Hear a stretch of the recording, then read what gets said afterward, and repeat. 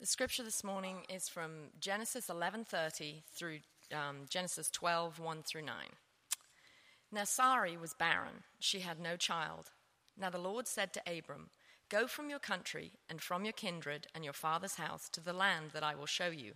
I will make you a great nation, and I will bless you, and I will make your name great, so that you will be a blessing. I will bless those who bless you, and him who dishonors you I will curse. And in you all the families of the earth shall be blessed." So Abram went as the Lord had told him, and Lot went with him. Abram was 75 years old when he departed from Haran.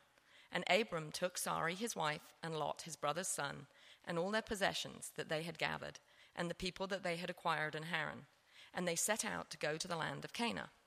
When they came to the land of Canaan, Abram passed through the land to the place at Shechem, to the oak of Moreh. At that time the Canaanites were in the land. Then the Lord appeared to Abram and said, "To your offspring I will give this land." So he built there an altar to the Lord, who had appeared to him. And from there he moved to the hill country, on the east side of Bethel, and he pitched his tent, with Bethel on the west and Ai on the east. And there he built an altar to the Lord, and he called upon the name of the Lord. And Abram journeyed on, still going towards the Negev.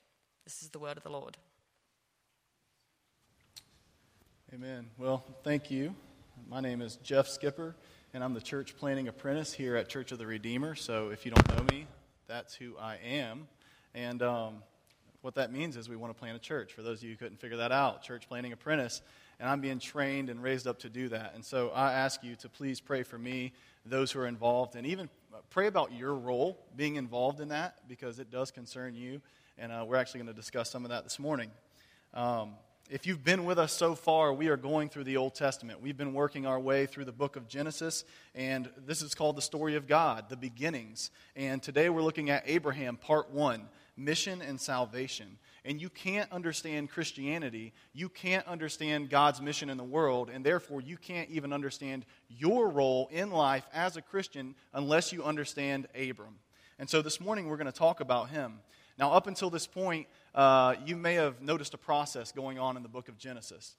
Chapter 3, we see the fall, Adam and Eve fall, and God comes in judgment. It's also an act of mercy as he sends them out. And things get a little better as Eve has a son, because there's a promise that there's going to be a seed. And Eve says, well, God has given me a man. He's given me a son, and so there's hope, but it turns out to be Cain. Cain kills Abel. Things are not good again. So we keep moving on. There's judgment on Cain. And then in Genesis 6, we see that everything that man is doing is continually evil. It grieves the heart of God. God, in his grace, chooses Noah to preserve the line of the seed, and he comes in judgment in a flood. And it's an act of recreation. He sets his bow in the sky to show that he will not judge the earth in that way again. So we think we're starting over. Well, Noah gets off the boat. He sins again. Very quickly.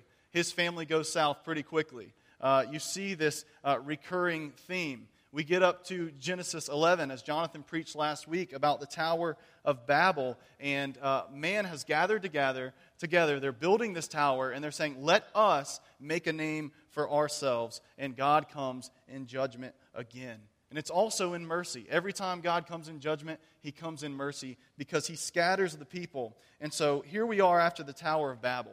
And if you read the end of chapter 11, things are bleak. It is hopeless until God calls Abram by his grace out of this dark pagan city of Ur to bring salvation to the entire world. God gave humanity a mission at the beginning. And that mission was to be fruitful and multiply and fill the earth and subdue it and have dominion. That's in Genesis 1:28, and it's continually repeated throughout the Scriptures, early, especially in Genesis. And we're still doing that now. The only difference is we live in a fallen world. And so we are actually subhuman creatures trying to be rehumanized into the image of Jesus Christ, the one true human, what we were meant to be. And that's what our memory verse is all about, and I'm going to read it and expose myself that I haven't memorized it yet. We are being transformed into the same image, and that's the Lord's image, from one degree of glory to another. But by the end of chapter 11, again, things look hopeless. Abram is old. We're about to find out he's 75 years old. His wife, Sarah, is barren. The story seems to be over. God tried again and again. Humans were just too sinful, and it's just really dark. Read the end of chapter 11. It's just really dark. And then God speaks. And God speaks into the darkness of Ur. And Genesis 12:1 is one of the most beautiful verses in the Bible. Because again, after judgment, God shows His mercy and His steadfast love and His patience and His faithfulness to His mission and to His people in the world. And so in Genesis 12, one commentator said, God promises a people, a land for them to live in, a blessed relationship with God, and through this elect people, a blessing that will spread to all the peoples of the earth. And so we're going to see some immediate fulfillment of that as we work through the Old Testament, but ultimately they find their fulfillment in Jesus Christ in the church. All the promises of God find their yes in Christ. So for us this morning, I want us to remember that this mission that was given to Abram is still happening now, and it involves us. This is applicable to your life. It is necessary. And that's what Moses is telling Israel as they're about to enter the promised land here. He says, God is working in you and through you to bless all of the families of the earth. And if you don't get that, you don't even get why you were created. And that's the same exact message that is to you today, to us today. In the New Testament, Peter is writing to the church, and he says, you're God's chosen people, made up of Jew and Gentile, male and female, slave and free. You're one in Christ Jesus. And he says this, you are a chosen race, a royal priesthood, a holy nation, a people for His own possession. And I love stopping there and saying, why? I mean, that's great, but there is a purpose. Why? That they may proclaim the excellencies of Him who called them out of darkness and into His marvelous light. There is a purpose why God has chosen you and saved you. Peter says, once you were not a people, but now you are God's people. Once you had not received mercy, but now you have received mercy. Peter is speaking to us, and so I want us to see in this passage today in Genesis that this is written to us as God's chosen people for us to see how our story fits in His grand story. Go, I will bless you. I will make you a blessing, and through you, all of the families of the earth will be blessed. That's a big deal. Drew said a few weeks ago that we're not only saved from something, but we are saved for something. And we see this with Abram. God doesn't say, hey, Abram, I'm going to save you from dark pagan Ur. I got you out of there, and just get comfy, and I'll be back. I'm going to save you from something, that's it. No, He rescued him out of darkness to be on mission, to immerse himself in God's rescue plan for the entire world. And so I ask you very simply at the beginning, are you living on mission? Do you feel like you are living on mission, or are you saved and you're just bored? In order to live on mission, we must understand our calling, the kingdom of God, and what it means to live on mission. So if you look in your worship folder, the 3 points form kind of a sentence or a theme this morning. We're called to go on a journey of faith that God may be glorified in all the earth. And so again, at the end of chapter 11, Terah's family is introduced, but if there was any lingering flicker of hope left, it's put out here. We hit rock bottom. Humanity's been judged, and there just seems, honestly, to be nothing redemptive going on the surface. If you read the end of chapter 11, again, it seems, where is the redemption? Where is this promised seed that we're looking for? Yeah, there's Abram, but he's 75 years old and his wife's barren. So it's just really dark. And an unexpected jolt comes in Genesis 12:1. Now the Lord said to Abram, go from your country and your father's house to the land that I will show you. But why Abram? Why is Abram called? He's living in a pagan land. His family was in a cult that worshipped moon gods. There have been excavations at this city of Ur. This is in modern day southern Iraq. And there's been much evidence of human sacrifice found. This was just a very dark place. And Abram is an old man living in a pagan land. And he's by no means the ideal candidate for the job. He's by no means. His resume is not at the bottom of the stack. It's crumbled up and thrown in the garbage. 75, wife's barren, in a dark pagan land. And God calls him in an amazing act of grace. Romans 8 talks about the call of God on our life issuing from His foreknowledge in order to accomplish His eternal purposes. There was nothing in Abram that merited the call of God. he was at the very bottom of the stack, and that's true of you too if you're a Christian. God chooses the lowly and the weak, the unqualified, the unlikely, and those who have nothing to boast of, so that all will know that everything is from him and through him and to him, that he would be glorified. Tim Keller is a pastor of Redeemer Presbyterian Church in New York City, and he said, the call is an act of God's grace. You're not called because you're qualified because you're called. Abram was anything but qualified, but God chose him and called him to go on this blind mission. He didn't tell him where he was going, to rely upon the bare word of God alone to bring salvation to the whole world. And so we too are called by his grace and therefore qualified and commissioned to engage in his global purposes. So Christian or non-Christian, quit trying to qualify yourself. If you're a non-Christian, hear the gospel, that you are qualified in Jesus Christ alone. If you are a Christian, you won't be of much use to the kingdom of God if you're continually turning in upon yourself in order to qualify yourself. Simply hear the gospel of God's grace. You have nothing to do with it. Hear the call of God and go. So Abram hears the call of God. But the next question is, why does he obey? Well, first of all, because God's word doesn't return void. When he speaks, things move. Salvation occurs. Things are created. And secondly, because he believed. In Genesis 15, we'll hear as we go on in this series, Abram believed God. And there are 7 promises here in verses 2 and 3. God promised Abram that he'd make him a great nation, that he would bless him, he would make his name great, he would make him a blessing to others, he would bless those who bless him, curse those who curse them, and through him he would bless all of the families of the earth. And Abram obeyed out of faith. He trusted God to fulfill his promises. In the New Testament, he's even called the man of faith, even in the face of unlikely circumstances. He looked hopeless for a seed. And he said, to your offspring I will give this land.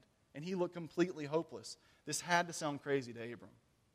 And let me ask you right now, are you cynical to what God has called you to and to what God is capable of? And is that why you haven't moved at God's calling on your life? Or do you think that this type of calling is just for a chosen few, for like the super spiritually called, but this type of calling doesn't necessarily apply to you? Because I have a feeling that many of us think that the bulk of Christians are saved by God, but they're not really called in a way that changes everything in their lives and that they play a role in God's purposes for the entire world. And that's not true. God doesn't have a hierarchy or a caste system of the super spiritual and then the normal Christians. You're called in this way. All Christians are called to go and be a part of what God is doing in the world, and we have to see all of life through the lens of God's heavenly kingdom coming to earth and us being called to be a part of that. So maybe you've heard the call of God on your life, but have you left? What does it mean to go? That's the first word the Lord says to Abram. Abram is called to go and leave everything. And this word is urgent. It's an imperative. It's a command. It's not optional. The King James Version says, get thee out. And that, I think people move at King James language. Try that with my kids. Get thee out, and they move. You know? The call to go is a call to die. The call to go is a call to die. This is a huge deal for Abram. He is, in a sense, faced with death to life as he knows it. And listen, in some ways, he doesn't have it so bad in Ur. As bad as Ur sounds, I don't know who come up with that name and they stuck with that, but Ur of the Chaldeans was actually very sophisticated during this time. It was politically and economically a powerful center. In the early 20th century, you can look it up, Sir Leonard Woolley did 13 years of excavations at Ur. And it was amazing what they found. They found lots of gold. They found this huge ziggurat, which is this the stepped temple. And they even found evidence that they had running water in many homes. And we're talking like 4,000 years ago. So this is somewhat like the New York City of the ancient world. So what I want you to understand is Abram is not just walking around kicking the dirt with nothing going on in his life. He's kind of like living in New York City. He had things going on. He had a huge family. He had goods. He had servants. He wasn't someone with nothing to lose. He wasn't just wandering around saying, hey, I'll take whatever comes to me. I'm just kind of hanging out. Anything comes my way, I'll take it. He had things going on in his life just like you. And the call of God came, and it was disruptive, and it was probably inconvenient, and it rocked his world. And that's what the call of God does to your life. In this call to go, God called Abram to stop trusting in all of the things that gave him security and comfort and to trust God alone. And ultimately, it exposed the idols in Abram's life. The call of God will expose the idols in your life. If you haven't had to make some tough decisions and let go of things because of the call of God, then I'm going to guess that you're not going as God has called you to go. And if you're still not having to make tough decisions in obedience to the call of God on your life, and because you value the things of the kingdom of God, then I'm going to guess that you're not being obedient to what God has called you to. So where do you find your security? And do these things keep you from going and committing to full involvement in what God is doing and what He's called you to? Whether those are relationships or image or status or money or comfort or reputation. And please don't understand me. This call to go is just not for those who feel called to leave their job and go to the mission field. It may be that for you. But I'm talking to businessmen and young couples and stay-at-home moms and teenagers and empty nesters and the elderly, everyone who is here. Don't get the wrong idea of what going looks like. It's a missional mindset that permeates every area of your life, and it transforms your current position in life because you are on mission for the kingdom of God. And like Colossians says, you are serving the Lord Christ in all that you do. So if you've heard the call of God and you haven't left, the things that are probably holding you back are things that we would call good things, but they're idols. Abram had to leave everything. He was faced with this exact situation. So some questions that you may ask yourself is, do you have commitments that inhibit you from going and being obedient to the call of God on your life and participating in His work in the world? Can you let go of those things, or are you in bondage to them? That was a question that Abram was faced with. It could be leaving a job to go to the mission field, or it could be a call to strip down your lifestyle because you're so financially stretched to luxuries that you can't give to the ministry or participate in the ministry that you feel God has called you to. Those things may not be wrong in and of themselves, but listen, they're wrong for you if they hinder your obedience to the call of God on your life. God's call will stop you in your tracks, and you'll freeze, and you'll look at the call of God, and you'll look at the idols in your life, and you'll have to make a decision. Abram was faced with the exact same thing. He heard the call of God in Ur. He had things going on. He had to make a decision. I'm either going to leave everything, or I'm going to cling to these idols and not be obedient to the call of God on my life.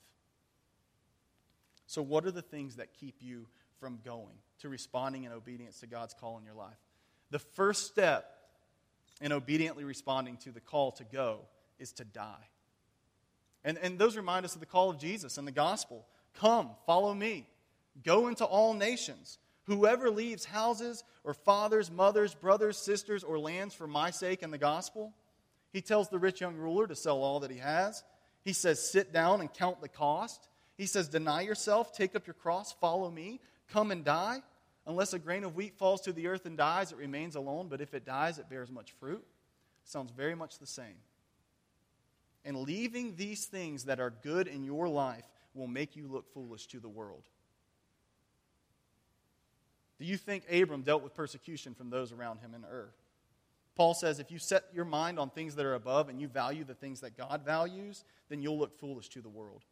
Some of your peers will think your decision-making looks weird. Jesus said you'll be persecuted for righteousness' sake. I struggle with that from others. And my own unbelief. I don't want to look foolish to the world, so that exposes my idol of needing approval from other people. Your decision-making will look kind of weird to the world because you value the things that God values.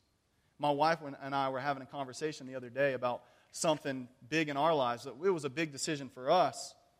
And as we talked about it, she finally turned to me and she said, is this crazy? If we do this?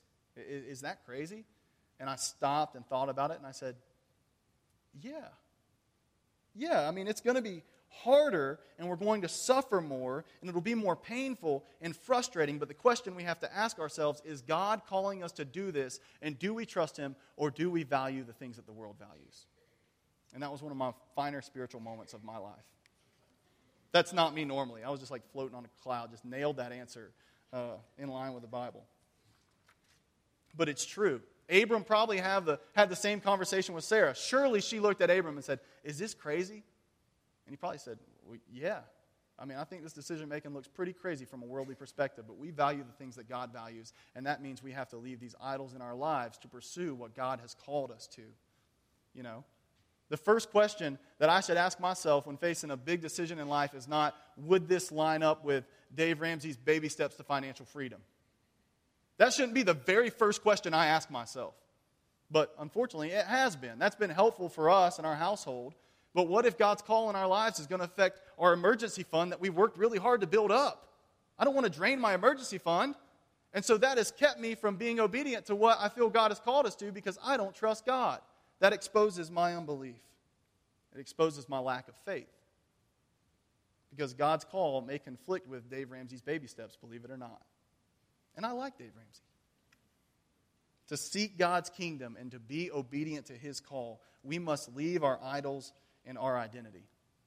In the book Pilgrim's Progress by John Bunyan, it's one of the most famous books in the last 500 years or in history really.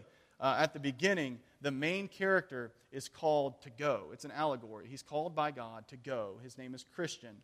And he is mocked and jeered at by his family and friends and peers, and they tell him to come back. Same situation. Probably the same thing Abram's facing in her, and you're facing in your life. And he takes his fingers, and he puts them in his ears, and he just runs. And he starts yelling, "Life, life, eternal life." Can you relate to that? Living on mission and making decisions based on kingdom of God values will be harder. They won't be as comfortable. They're risky from a worldly perspective. They hurt more, but they lead to fruit and glory. And they're based on the promises of God, which are sure. And in a sense, we've already inherited those promises in Christ. So Abram takes his fingers, in a sense, and puts them in his ears. And he runs from everything he's ever known, yelling, "Life, life, eternal life." From 30,000 feet, all of our calls look the same. It's all a call to go, to die, and to live on mission for the glory of God. But on ground level, your particular call may look different to what God has called you to. And that's what's beautiful about the body of Christ. Your particular call may be to go on the mission field. It may be to be a stay-at-home mom. It may be running a business, but it's all the same. It involves dying and living in God's story.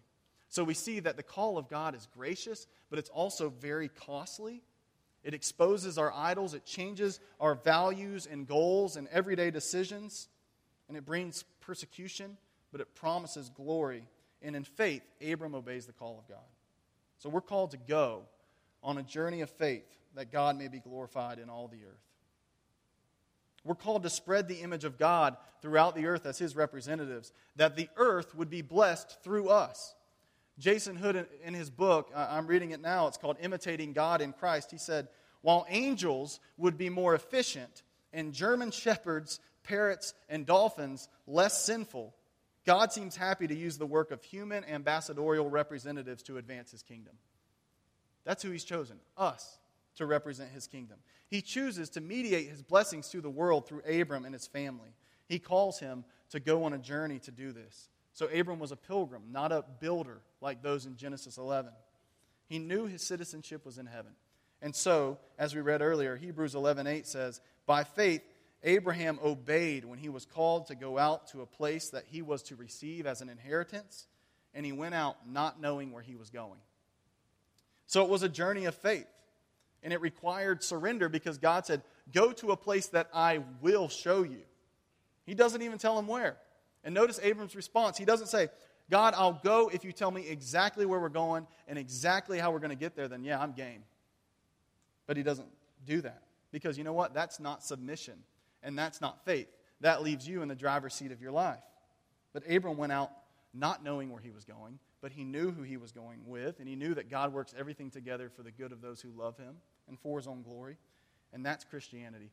It's a journey of faith. If you've read The Hobbit and Lord of the Rings, and I know y'all are popular for Lord of the Rings illustrations around here, and I didn't force this in here, it just really fit.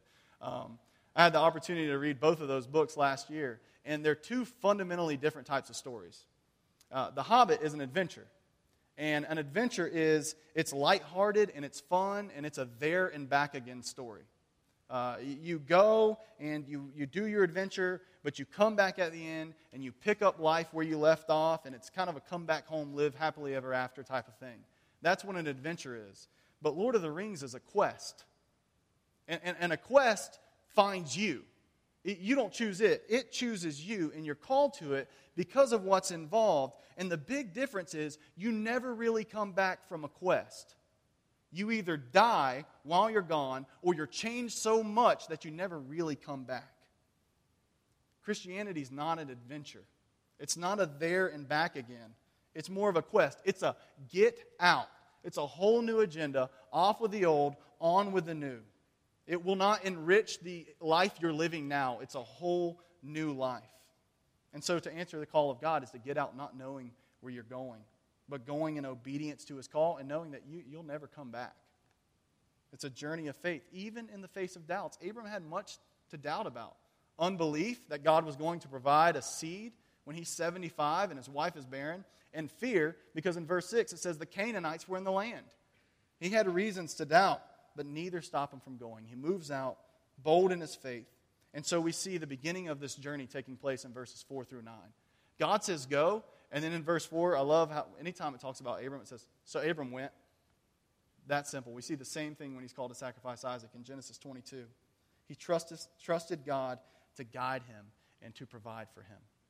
But a sure way to live a small, boring life is to live a life of self-preservation. That's a sure way to live a small, boring life. But Abram was called to go. But if you have to know every single detail of what lies ahead and have to control every single thing in your life, that's a boring life. And I struggle with that.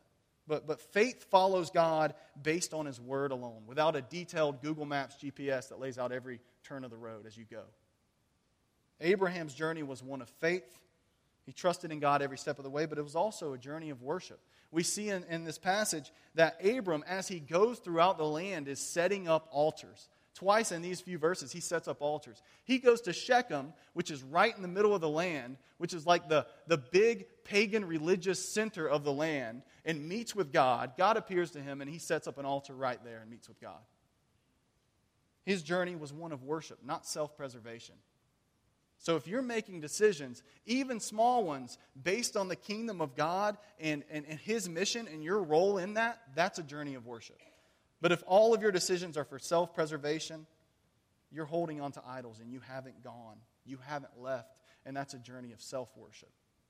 We're called to go on a journey of faith that God may be glorified in all the earth. God's plan was and is to fill the entire earth with His image. And humanity was given that role, and we messed that up, but He promised a seed that would come and make everything right again. And Abram was chosen as this blessing bearer of salvation, but he was just a shadow of Jesus Christ.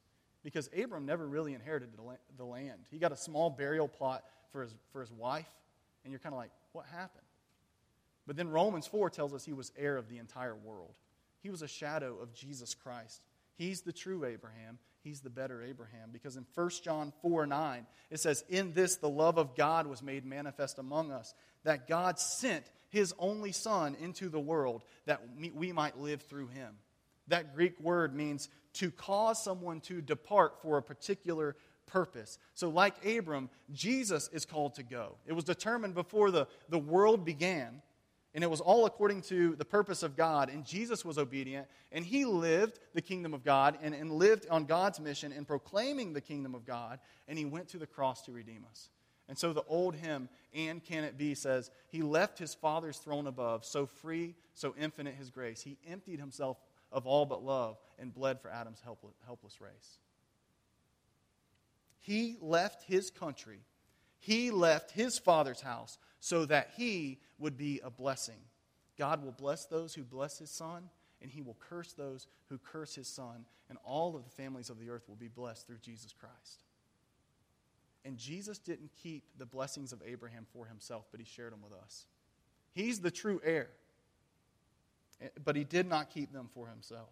He made us into a great nation. The Father sent the Son into the world, and the Father and the Son sent the Spirit into the world, and the Father, Son, and Spirit send the church into the world. And so our mission is his mission. Do you remember when Saul was going on the Damascus road and he was converted? And Jesus said, Saul, Saul, why are you persecuting the church? He said, why are you persecuting me? And Saul was persecuting the church. Our mission is his mission. So out of the overflow of the blessings that we experience in him, we seek to bless others. And one question you might have is, what about the scope of redemption? What about the land? Because it says, to your offspring, I'll give this land. And it's repeated over and over again in the Old Testament. But the scope of redemption is the entire world. Because verse 3 says, all of the families of the earth shall be blessed. Romans 4 says, Abraham and his offspring will be heirs of the world. You see, God's plan of redemption, which we sang this line earlier, is for the whole earth to be filled with the knowledge of the glory of the Lord as the waters cover the sea. Let all the peoples praise you, O God. Let all the peoples praise you. The promised land being given to Abram in the Old Testament was just a foreshadowing. It was all preparatory for Jesus Christ and his church covering the whole earth with the knowledge of the glory of God. And so this is written to us. We're called to go. We are to bless the world. God's blessing through us, and be encouraged. The gospel has gone out to many nations. And there's like over 2 billion Christians, but there's still work to do. In the New Testament, the word land is never used in reference to the scope of redemption, but the word earth is used 181 times, often in reference to the scope of redemption. The meek shall inherit the earth. Your kingdom come, your will be done on earth. He will gather his elect from the ends of the earth. You will be my witnesses to the ends of the earth. The Old Testament land promises were never consummated on purpose. They were preparatory for Jesus Christ and his church. And so, what does it look like for us to live on mission? Corporately, it looks like church planting here at Church of the Redeemer. One specific way we seek to fill the earth with the knowledge of the glory of the Lord is by planting churches. We want to see the knowledge of the glory of the Lord fill Winter Haven as the waters cover the sea. And further, let me read you a little bit of the vision of the Church of the Redeemer. You can go on the website and find this. The church is the body of Christ and therefore exists to continue his mission in the world in his absence. Our mission is his mission. And so we pray, your kingdom come. Our mission is to make Jesus' invisible kingdom visible in Winter Haven in the world. And so we want to plant churches. You know what that requires? First of all, it's a call to go, and it's a call to die. It hurts. Because this church will have to die, in a sense, to send out people to go plant churches. And this is not new to you guys who have been around here for a long time. You hear this all the time. So I ask you now to pray about church planting and your call in that. When you first hear it, you might say, well, that sounds sweet, that sounds nice, but you quickly dismiss it. That's not for me, though. That's for whoever else, but surely that's not for me. What if it is for you? This is my shameless plug. Come on, join me. I just want you guys to take that seriously, and I'm sure you do. But I do want you, when you hear church planting, and we're going to go plant a church, and we're going to start another congregation in Easter 2014, which is not that far away, which may be the first time you've ever heard that. That's cool, exciting. But what if you're called to go? What if God is calling you to go, but you're clinging to your idols of comfort and security? God will bless those who go. I believe that. And don't feel guilty if you don't go. That's what you're called to do. Everyone has a particular call. But I think some people here will be called to go and plant this congregation. So pray about that and consider that, because that's the way we want the knowledge of the glory of the Lord to fill Winter Haven. And there is a death involved, surely. Count the cost. But there is a blessing and there is a promise of the kingdom of God covering Winter Haven. So consider that. Corporately, we want to plant churches. But what about individually? What does it look like to live on mission? How do we live on mission as individuals? Well, I think it looks kind of like Abraham and Jesus. It's a journey of faith and sacrifice and suffering and blessing and glory. And he calls us, his people, to mediate his blessings to the entire world. You've been blessed for a purpose. You are not the end. You're a means to a further end. You've been blessed so that all of the families of the earth will be blessed. So how are you using what God has blessed you with to be a blessing? How can you be a blessing to your neighbors, to your coworkers. I mean, like literal neighbors who live next door to you. Your coworkers, your family, and the people you live around. You can be a blessing to them. Get creative. Think about it. Because here's the bottom line question. How else will those who are outside of the church, who are under the judgment of God, experience the blessings of Abraham? Please tell me.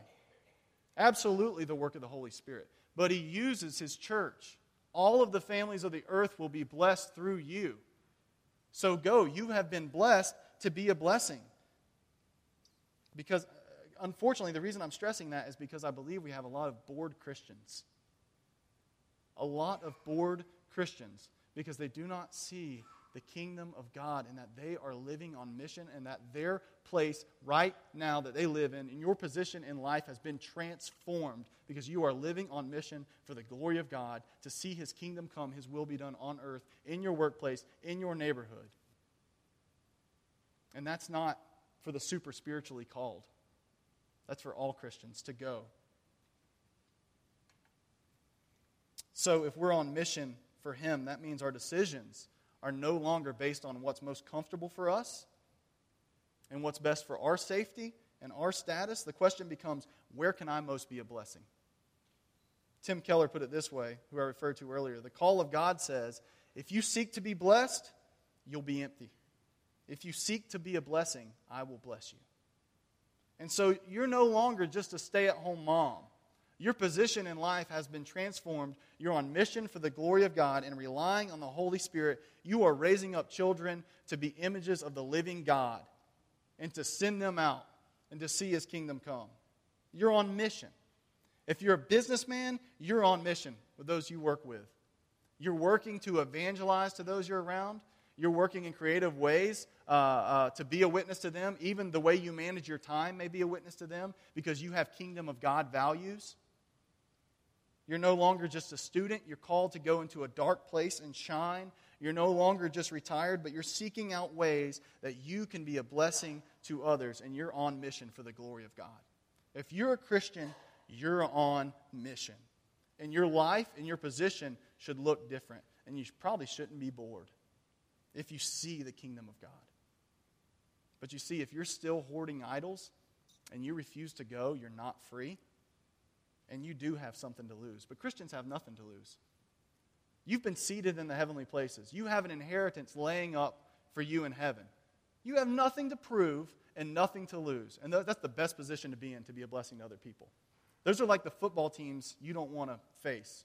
They're the scariest people who can be like dangerously effective. They have nothing to lose, right? Same thing for you. If you have nothing to lose, you can be dangerously effective for the kingdom of God. So go. All of the promises of God find their yes in Christ. And if you are in Christ, you are inheriting all of the blessings of the kingdom of God. Until you put your faith in Jesus Christ, you won't be free to respond to the call to go. And you won't have joy. And even if you're a Christian, you can be a Christian and still be hoarding idols and be in bondage to those idols and will not respond to what God is particularly calling you to in life until you let them go. But when you let them go and you follow God in faith, not knowing what lies ahead, you will live a big life like Abram. And you will be dangerously effective. And it's fun to be on mission for the kingdom of God. So let us bless others. May all of the families of the earth be blessed through the church as we rely on the Holy Spirit and Jesus Christ. Let's pray. Father, we thank you for sending your Son to redeem us. We thank you that He left His heavenly country with you, and He left your house in order to bless us. He is heir of the world. All of the promises, your promises, find their yes in Him. And by grace, we've been brought in to experience those blessings because He did not keep them for Himself. And we confess that we cling to our idols often, and they keep us from responding in obedience to your calling on our lives. And so, God, this morning, I pray that you would expose our idols, and we would be honest with ourselves, and increase our faith in your sovereign care when you call us to go out on your word alone. God, I pray that out of our fulfillment in Christ, it would overflow in the blessings that we experience as your children, that we would be a blessing to others every day where we work. And God, bless Winter Haven and more. We ask you to bless this work. And finally, God, I ask that if anyone here doesn't know Christ and they feel your call in their life, that you would give them boldness to respond and to leave everything and to run to you, yelling, life, life, eternal life. And in Christ's name we pray. Amen. Amen. Whatever you're going out from here to face, this benediction is the promise that as you go, God goes with you. He goes with you to equip you to submit your life's mission to his greater mission, to insert your story into and get caught up into his story. And so as you go, receive this word from him. May the Lord bless you and keep you. May the Lord make his face to shine upon you and be gracious to you. May the Lord turn his face toward you and give you his peace, both now and forevermore. Amen. Go in his peace.